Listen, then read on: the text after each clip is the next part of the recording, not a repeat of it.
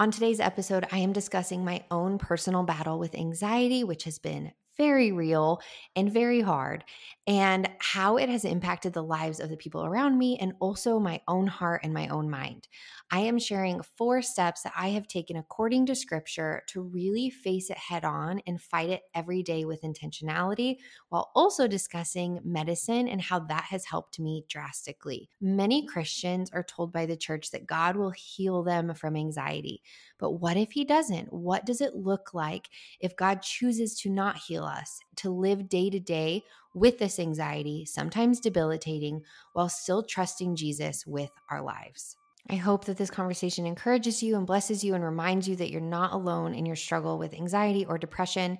And if you do enjoy this conversation, make sure to listen to episode 45, Dealing with Depression as a Christian, and episode 87, The Relationship Between Faith and Feelings. Let's jump in.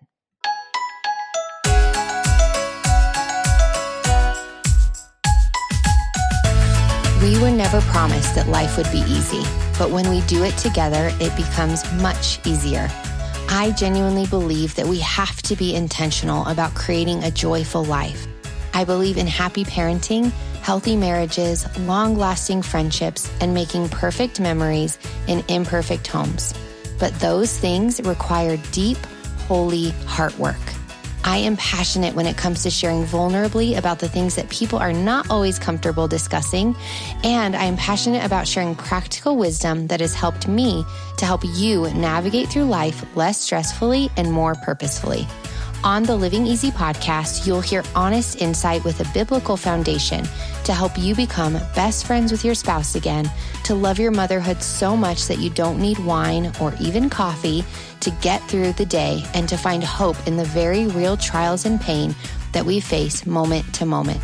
I want to challenge you every Monday to live life with purpose, to choose joy, and to honor God with all that you do. Are you ready to fight hard for that sweet, abundant life? If so, I would love to do it together. So grab a cup of coffee and join me every Monday. I'm Lindsay Maestas, and this is the Living Easy podcast.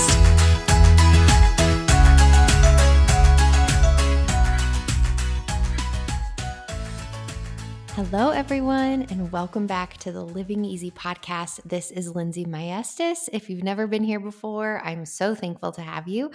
And I am really excited about today's episode, not because it's a fun topic, but because it is something that has really, really been a battle in my own life. And it's something that God has taught me so much through, because in those moments when we're deeply, deeply struggling are the moments when we're most on our knees. And so I have found that in these moments when I'm on my knees and crying out to God for relief from anxiety are the moments when I'm most susceptible to hear his word and to receive his peace.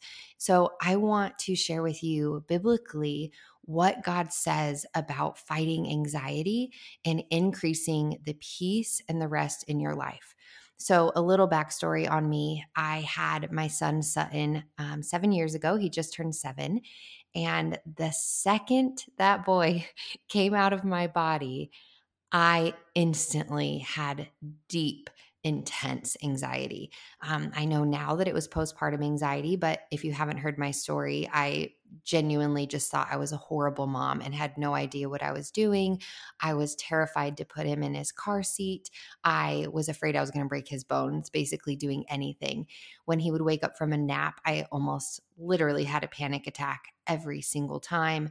It increased the arguments between Jesse and me because my anxiety resulted in anger, because control is a big thing to me, which God is also working on me in. But I felt completely out of control of my own life, and it lasted forever, and it hasn't fully gone away. When I had my son Saxon, it definitely balanced my hormones out far more than what I had experienced in the past, but anxiety is still very real in my life. Depression is very real in my life. I recently actually started taking Zoloft, which is the first time I've ever actually been on a medication for this. And I know some Christians really struggle with that, but for me, I always say if I could have prayed it away, read it away, worshiped it away, it would have been gone. I have talked it away. I've done anything in my power and finally realized, I need to try something for the sake of my family, honestly, and the sake of my mental health, because I was starting to have some really scary thoughts recently and that I had never had before. So I started taking it, and it is absolutely wild how much it has helped me and my energy levels and my clarity and my reactions to my children. It's been very beneficial for me. However, I don't want this to be something I'm on forever if I can avoid that, primarily because it has decreased my sex drive a little bit, and that's not something I'm into. So I'm just continuing to seek God in this for healing while just taking the edge off for a little while. So I want to share with you what God has taught me and the things that I've leaned into. And I just want to encourage anybody who is on medication or who is seeking out the idea of medication, that God created doctors. This is my personal belief. God created doctors, God created medicine. And if you broke your arm and needed a cast, would you be weak for getting a cast on your arm? No, you would be smart, for taking care of yourself. And it's the same for your mind. There is no shame or guilt that needs to be had when you are seeking help and needing some sort of medication.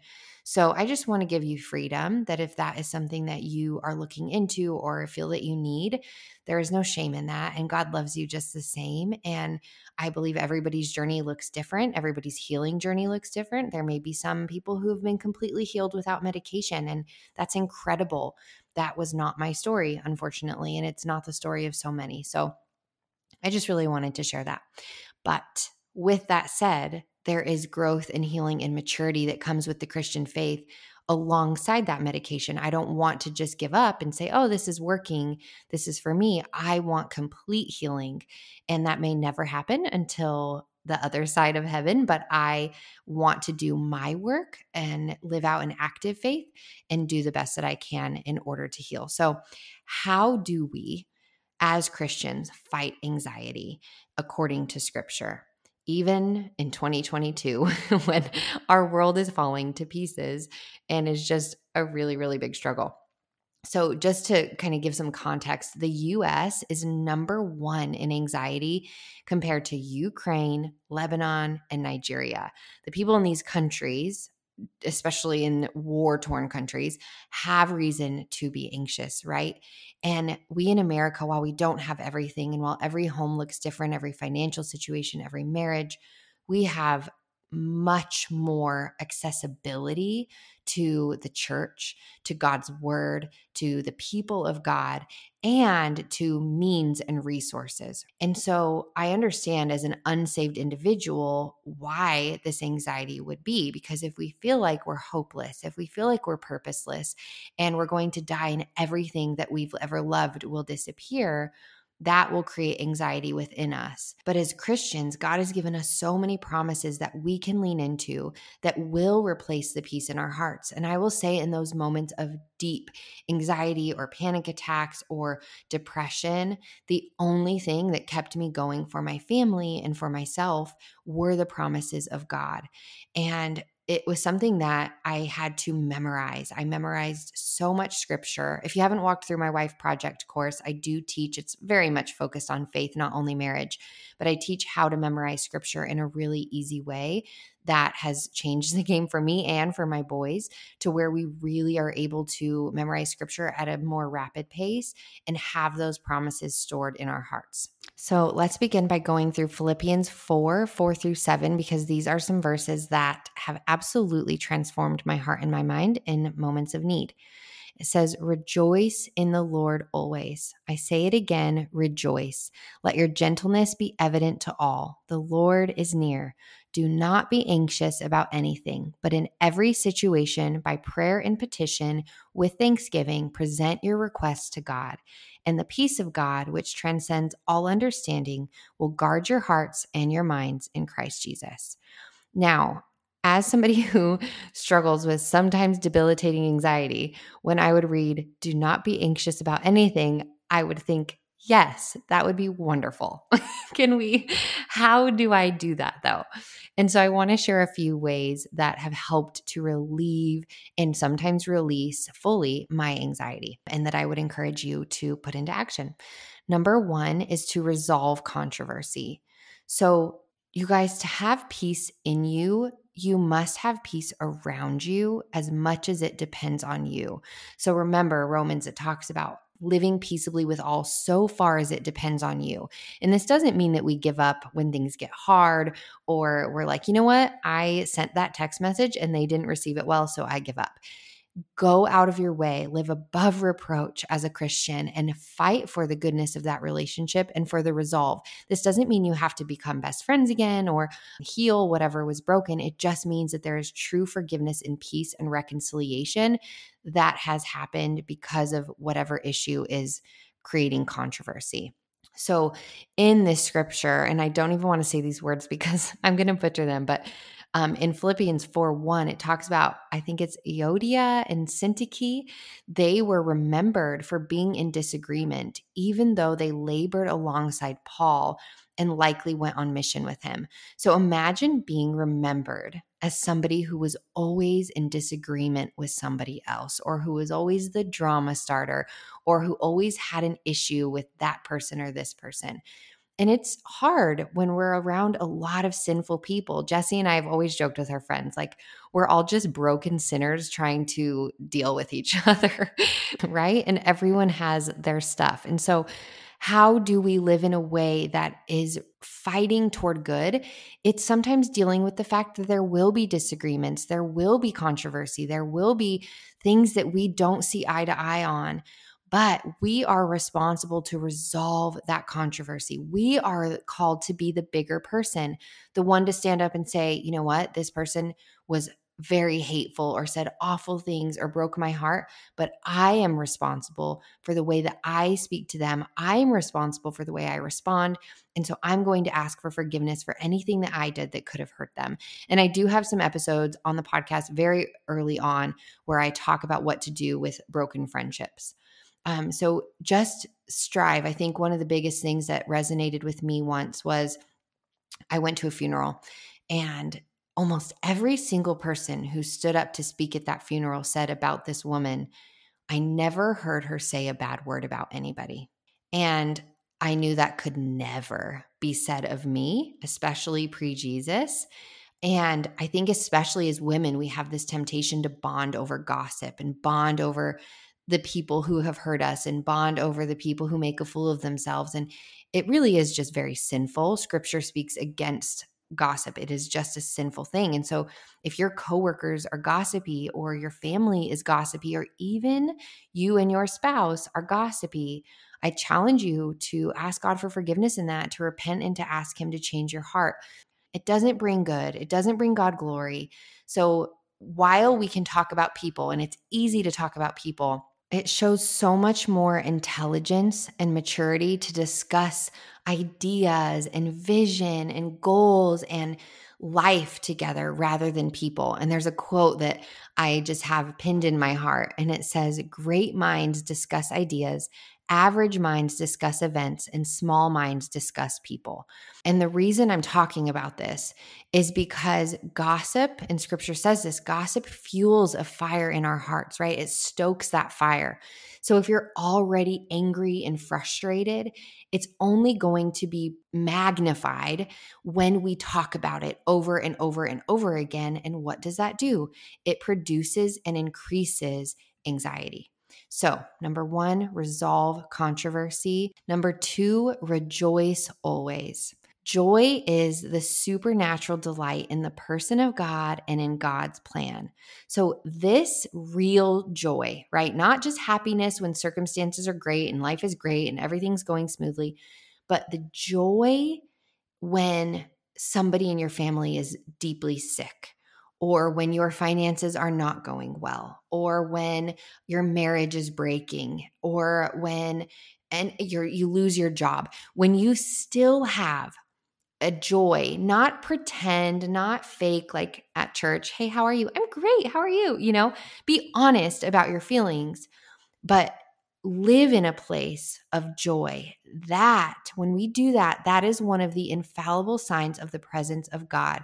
When we can find joy in the brokenness and the circumstances and display it to the world, that is one of the loudest voices for Jesus. And I can think of so many examples that I have seen of this that have pointed me toward Jesus and also really deepened my relationship with him is when I see people in the most hopeless of positions, and I'm sure you can relate to this, and they still have joy and they still have hope. And though they may be broken and in tears, they still rely upon the promises of God. But when we allow ourselves to be dictated by our feelings and dictated by our circumstances, we are not trusting in the Lord fully. To rejoice is a choice, not a feeling. We must live in that decision every morning when we wake up. It is not easy. My husband would be the first to tell you that joy, natural joy, does not come easily to me. It is something I have to pursue and seek out every day. If that means a 30-minute drive to clear my head, those are things that I do, or being very, very adventurous. Those things bring joy into my life and help me to be outside in creation, to worship, to experience God. I have to choose it. In Proverbs 15:15, it says, "He who has a merry heart has a continual feast." We are constantly blessed and blessing others when we choose joy day in and day out. And so Paul in Philippians 4, he's repeating it. Rejoice always. Again, I say rejoice. And in Philippians 4, Paul is repeating his statement. He's saying, rejoice always. Again, I say rejoice. And any repetition that we see in scripture is them saying, hear me, listen to this, listen to what I have to say. And he's saying, rejoice always. It is not based on your circumstances. It's a decision that you make. It is a choice rather than a sensation. So we then say, okay, Lord, I will fight my anxiety by choosing to react to my uncertainties in my life by faith alone. Number 3, let your reasonableness be known to man. Man, guys, our society is critical and cruel and angry and hardened. And that is exactly what Jesus said would happen in the last days. He said that we would be lovers of self, first and foremost, which absolutely has happened, lovers of money, and that the love of many would grow cold. And so I want to challenge you to not let that be you. To not grow cold toward your relationships, to not grow cold toward politics or laws, to not grow cold toward the people in your life who believe differently than you, or to harden yourself and isolate yourself because friendships or relationships can be hard. Because God is the author of good, and good stems from fighting through the hard, where beauty comes from ashes, and where he makes all things good in his power. When we allow ourselves to grow cold-heartedness, I will say, is the number one cause of broken marriages, of broken friendships, of broken relationships with children, is when we grow cold against the circumstances of that relationship. It will destroy your peace. And the tendency of people as they grow in their faith to get a little bit unyielding or legalistic, it then becomes judgmental or critical or condemning toward people who are not living out the faith that you're living out after 10 to 15 to 20 years of faith. It's not loving to have a judgmental spirit, to not be understanding and compassionate toward even their sin and their brokenness, while still loving them enough to call them up in compassion and in grace. We have to remember as Christians that we were not always so mature as we may be now.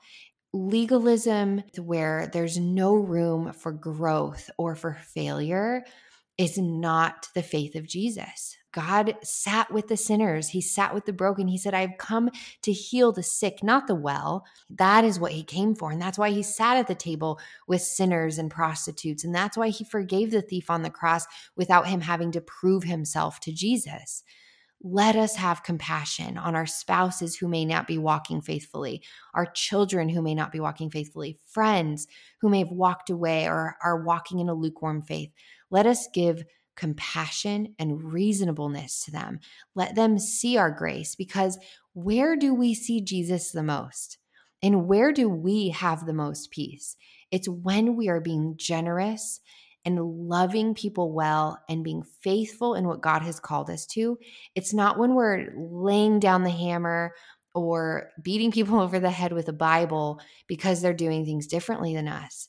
Compassion and understanding and reasonableness is so important. I remember, and I don't know why this just came to my mind, but I was sitting and watching The Notebook with an ex-boyfriend. And one thing that and while it very much didn't work out with us, he sat and he said, all that I want in my life and in a spouse is someone who is as understanding as that. And I started thinking about it, and I was like, gosh, I've never really thought about having someone who is understanding. And yet Jesse is one of the most understanding, patient people in the world. And I have learned so much from him because his peace comes from not getting involved in other people's mess. His peace comes from not telling me how to live my life, but praying for me in the areas that I fall short.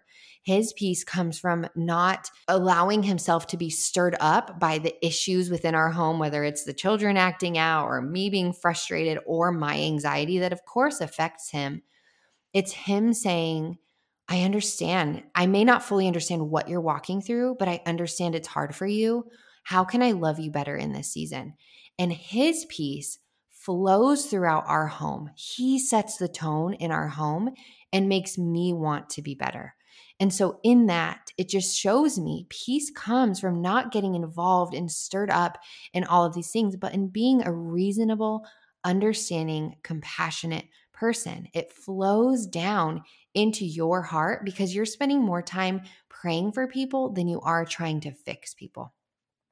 Number 4, reject anxiety. Philippians 4:6 says, do not be anxious about anything, but in every situation, by prayer and petition, with thanksgiving, present your requests to God. We must reject anxiety. And then it goes on to say, after we do these things, after we rejoice in the Lord, and after we let our reasonableness or gentleness be known to all, after we choose to not be anxious about things, but by prayer and petition with thanksgiving to present our requests to God, then the peace of God, which transcends all understanding, will guard your hearts and minds in Christ Jesus. This is literally telling us, you guys, here is a 4-step plan, essentially, to not living in this anxiety. And it's stopping ourselves. It's taking our thoughts captive to say, for example, my morning was pure chaos. Saxon hates camp, okay? And we have ensured that nothing bad happened. He just hates camp. And it turned into a morning of screaming and crying because we were saying, well, we already paid for your camp and it's non-refundable. You have to go to camp. And then some of my work stuff got a little bit mixed up with my team. And then Jesse was getting really, really stressed because he didn't know if he was taking Saxon to camp, but we had to get Sutton to camp. And I had a call I had to jump on. Pure chaos, right? And so in that moment, I can react out of anger and frustration, which is my natural tendency. Or I can stop and say, okay, God, you have this. You have my morning. Your mercies are new every moment, truly, because I'm being sanctified in you and I have access to the Holy Spirit. So I can rejoice in you. I can say, okay, God, you are good. You're good in the thick of this. You're good and you see us and you love us and you're going to smooth things out. We just have to figure out the details. Then I need to allow gentleness and reasonableness to be known to my family.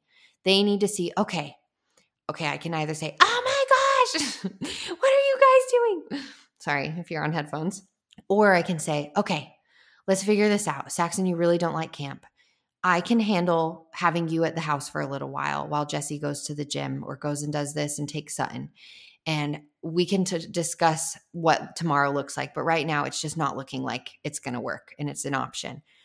So, and then I can tell Jesse, hey, you go ahead. Just do your thing. I'm going to figure it out. I have a call. I'm going to turn on the TV. And not that that's easy. Not that that is a solution, really. But it is a solution that we had to work with. And that reasonableness and gentleness brought down the tone of the home. And then I pray, God, give me the guidance, give me wisdom for what I need for today. Give me wisdom to be kind to Saxon, even though he's throwing a fit and screaming and crying, but also to be stern in my discipline. Give me the ability to love my husband and say, give him a call and say, hey, I'm so sorry that we had a stressful morning. Like, don't let this 5 minutes ruin your whole day. I love you. I'm here. Do you need anything? Those are things that are not natural to me, but they come with practice and with intentionality. And so lastly, we're rejecting this anxiety, right? We're being anxious for nothing. We're not being apathetic or lazy when it comes to fighting this, to taking thoughts captive, to choosing this intentionality. We must realize that this world, this purpose is for ministry. It's for the greater good in the long run. It's for people to see the goodness of God in us in the thick of our circumstances and hardship. We see in Greek that there are two words that form anxiety. One word means to tear, and one word means the mind. It's marizo and nous, I think is how it goes. But this means, anxiety means literally to divide the mind. And what does scripture say? It says the double-minded person is unstable in all their ways. We are fighting against the principalities and the darkness. We are not fighting against people or even our circumstances. And so we see in Philippians 4 where it says, be anxious for nothing but. And that word but is a contrast, and the contrast is a solution. The cure for our worries to redirect our energy and to replace our anxiety. And in 1 Peter, we see that Peter uses the word casting it out. And so to fight anxiety, we fight by prayer through worship, devotion. When we feel anxious, we have to start worshiping. When your heart is weighed down, lift your hands up. By supplication, a strong cry. Remember that prayer is your strength. Be desperate and trust that God will answer those prayers. Know that He will intercede for you. Next is thanksgiving. Do not forget to thank God even in your trials, because trials are the tools that bring us change, right? Like I said, it gets us on our knees in the moments when we're really broken, when we just see devastation all around us or there's no way to look up. The only place we can go is prayer. And so give thanks. Thanks for the good that you do see. Even if you have limited funds and strain on your family, thank the Lord for food on the table, and even if it's minimal, and a roof over your head. The thanksgiving that we give allows us to recenter and repurpose our hearts. And then, of course, make your requests known to God. These are not ultimatums that we're giving Him. We're not treating Him like Santa Claus. We're not throwing temper tantrums or demands. But we can be specific, the Bible says, about our requests and what we want God to do in our lives.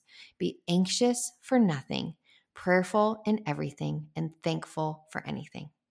I hope that this episode encouraged your heart and allows you to kind of repurpose and rethink through the way that you handle your anxiety as it flows in and out every single day. If you enjoyed this episode, please give a quick rating and review on the podcast on iTunes. It takes 1 second, but means so much. And also don't forget to share on stories and tag us. I love seeing who's listening. One of my favorite things to see is where you guys are listening. I always see people like pushing their stroller while they're walking or doing dishes and listening. It just helps me to kind of be there with you guys. So I love seeing that.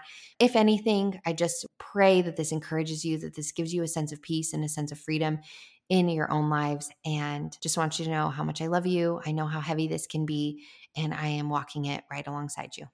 I love you guys, and I'll talk to you next time. Bye.